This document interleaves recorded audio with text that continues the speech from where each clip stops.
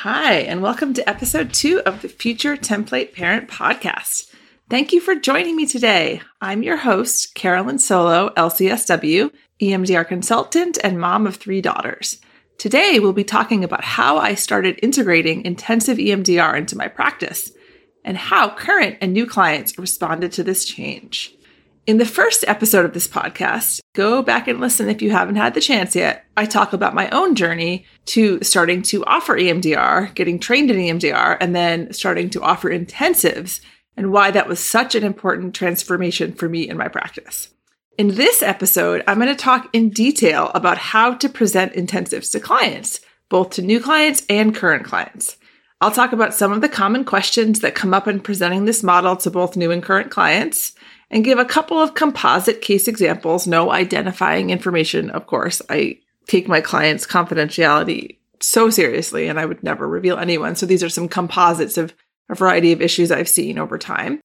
Composites of like intensives that were productive and where people saw good progress. So I'm going to start with talking about current clients and how to introduce the model to current clients. This actually felt harder to me, actually. We had an established relationship. Some of my clients I've been working with for, a few years, couple years. I got EMDR trained in 2020. So a lot of these clients were like my EMDR guinea pigs. I tried EMDR on them first because we had a relationship. They trusted me. We had some safety. So they actually kind of let me learn on them, which was a huge privilege. And an honor for me to experience that with them. So I will always be grateful to them for that. And they were also, willing to let me try to present another new thing, moving from a 50-minute hour, kind of that traditional therapy model, to something called an intensive. But, that did still feel hard. Like I felt like, some of my clients, and this probably was my own projections, of course, my own fears and anxieties about trying this new thing, but, it felt real. I felt like clients had certain expectations of what our work was like. And I felt like we had maybe some sort of unwritten contract about what therapy was supposed to be like. I mean, of course, as all good ethical therapists do, I have intake paperwork in which I am very clear about, the ramification, legal guidelines around the work that we do and all those things. But it's almost like there was more stuff that we had never put into words, but that felt like was true about the relationship. And I don't know if some of you resonate with that idea, kind of like therapy is supposed to be for an hour. It's supposed to be every week. It's supposed to go on for who knows how long. Am I supposed to be available to you forever? Sometimes it could feel like that. And it was going to be a combo of like supportive talking and like venting and some processing. But, it certainly could be, let me come in and just tell you about the fight that I had with my friend on the way here, which maybe wasn't aligned with the treatment goals that we had set out. So it did kind of feel like there was almost like learned helplessness on both sides. I kind of hate that phrase, but we both had settled into these roles that were like, this is what it means to be in therapy, even quote EMDR therapy. And it's funny, in some ways, I feel like EMDR intensive therapy is closer to what EMDR was intended to be, actually. But I digress a little bit. But I did feel like treatment planning was getting kind of like fuzzy at times. Like goals were sort of nebulous or like getting totally lost. And, as a recovering people pleaser over here, like many of us therapists are, rocking the boat felt hard. Change is scary. Doing anything different that was outside of our comfort zone felt scary. But like, really, what am I trying to model to my clients, right? I'm trying to show them that change is possible, that it's important that we take care of ourselves. And for me, as I discussed in the first episode, I needed to make the shift to EMDR intensives to take care of myself. I needed to have a more flexible schedule. I needed to be seeing fewer hourly clients every week. And I needed to feel less like bound to this schedule of week after week after week. And I also wanted to see more results, and all those things I knew were possible with intensives. And I needed to do those things to take care of myself, to keep myself from burning out, to see those results and feel really good about my clinical work. I think feeling good about the work we're doing is so essential for burnout prevention. So I know, I needed to model to my clients, this is what's best for me and for my family. And so this is what I'm going to do in my business. So, we can get into these kind of, dare I say it, almost codependent relationships with clients where we're like, I don't want to rock the boat. This is how things are supposed to be. Our job as the therapist is to model healthy relating, right? In a relationship. And this is what I needed to do to model that for my clients. I really had to remember my why for making this change. And remember that my why was going to make me a better therapist, get them better results, become a better clinician, and parent by being more present for my family, having more flexibility in my schedule, being able to take my daughter, who had a lot of, still does have a lot of appointments every single week. I needed to be able to take her to them. I needed to be able to pick her up from school if something happened and that was necessary. I talked in the first episode about my neurodivergent 6-year-old in kindergarten and how she isn't potty trained yet and how we think that she's going to, officially get an autism diagnosis. It's not quite there yet, but we're working through the process. And, I needed to be able to be there for her and to have more flexibility in my schedule for when she needed me. And intensives were going to give me that freedom. So, the why, remembering my why helped ground me in what I was telling my clients. And of course, I'm always conscious about self-disclosure, as we all are. I certainly didn't want them to feel the burden of what was going on in my family. But I did say to clients, I'm going through some changes, in the needs of my family. And so I need to be instituting this new model to give me some more flexibility. And people totally respected that. And, I think it gives my clients freedom to speak up about changes that they need in their relationship or in their own lives when they see me doing it. So I do think it's an important kind of modeling where it's empowering. We're empowering when we do the things that are right for us and we share that with our clients. It empowers them to recognize that they can do something different if it's what they need to do. And then I also told my clients about why it was good for them, right? They would have more flexibility. They wouldn't have to come in every week. There would be more focus on them, more intention, more really, really laser focusing on the treatment plan, which could get kind of out of focus when we were seeing each other every week for an hour.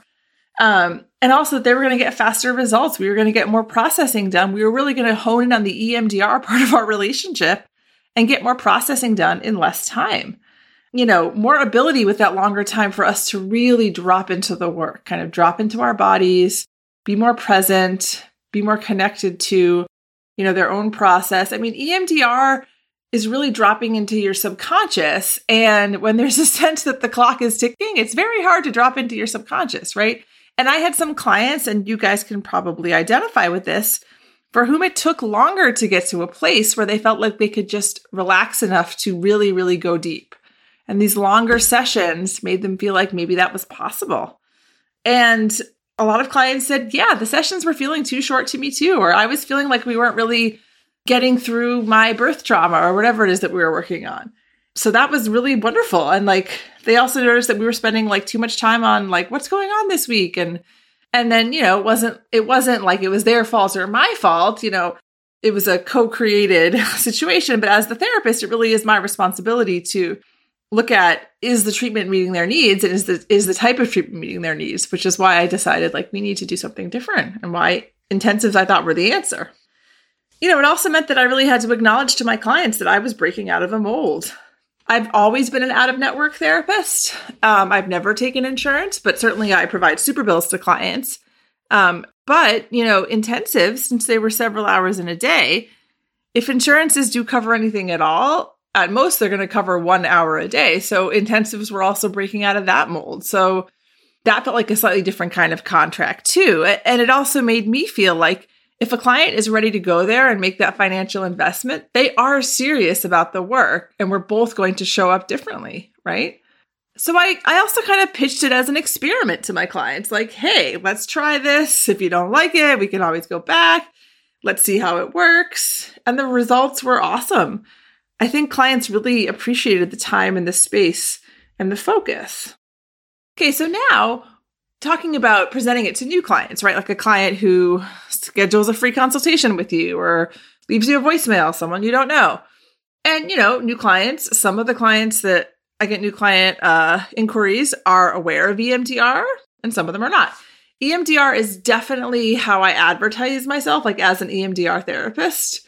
And so like it's all over my website, my social media, certainly my referral sources know that.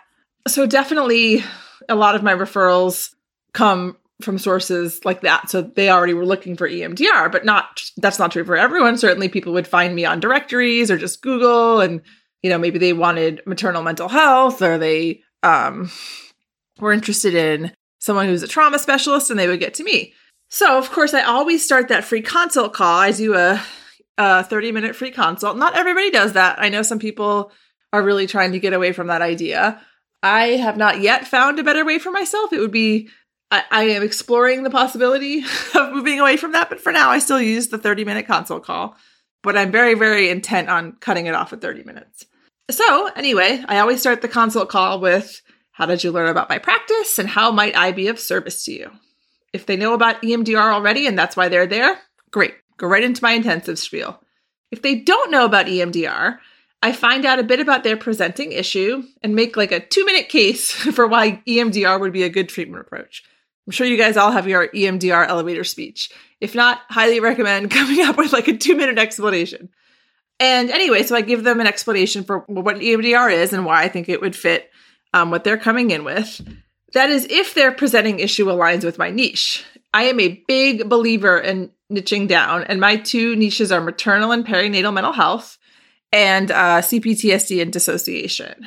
Anything else? Refer out right away. Don't do kids, don't do teens, don't do substance use. I mean, obviously there's co-occurring stuff, but if the client's main presenting issues don't fall into either of those 2 buckets, I refer out right away.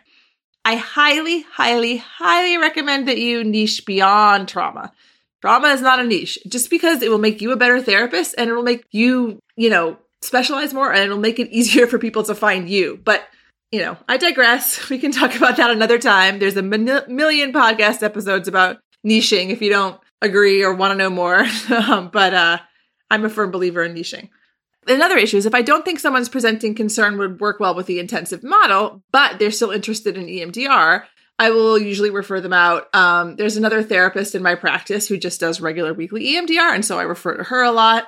And again, in another episode, I'll talk about like, how do you decide if someone's a good candidate for an intensive or not? I will talk about that at another time. So anyway, what's this intensives spiel that I give?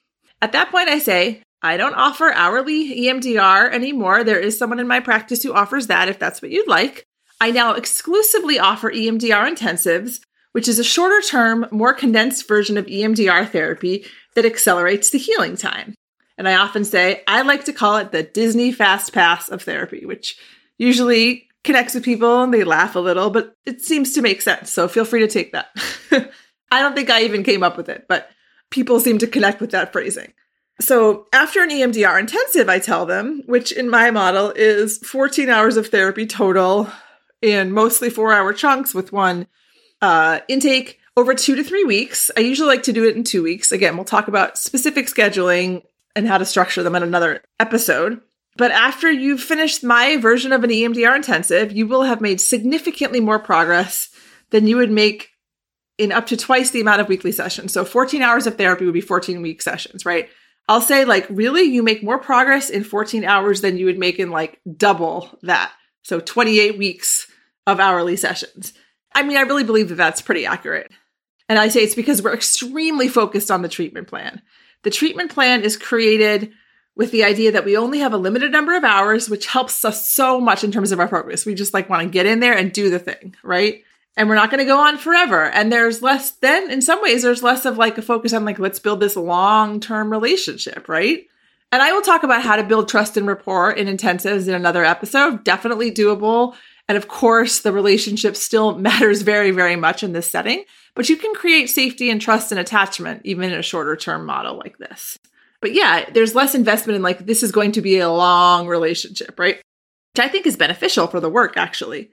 And we're going to spend less time opening up and closing down sessions. We're not going to just ramble on. We're going to be very focused. And you get my full undivided attention for the day. No one else is booked on your days. I'll talk a little bit about the research that shows that intensives are very effective. Sometimes I'll say it's almost like you're going on like a mental health retreat. I feel like the retreat model is all over everywhere now, so people respond to that. talk about like, you're just going to deal with the presenting issue and like return to your life feeling much better in a couple of weeks. Certainly people can balk a little bit at the cost because it's a lot of money all at once. And I kind of say, yes, there is a big upfront cost, but like there is overall savings if you kind of think about you're spending less time in therapy total. And there's not like, what is the benefit of getting this done quickly as opposed to stretching it out for months and months and months where there might be all these knock-on effects as you're still struggling with the after effects of your trauma, whatever that is. And I would just say, like, when you're giving the price, don't apologize. Just be frank and forthcoming and state what it is. Let them decide.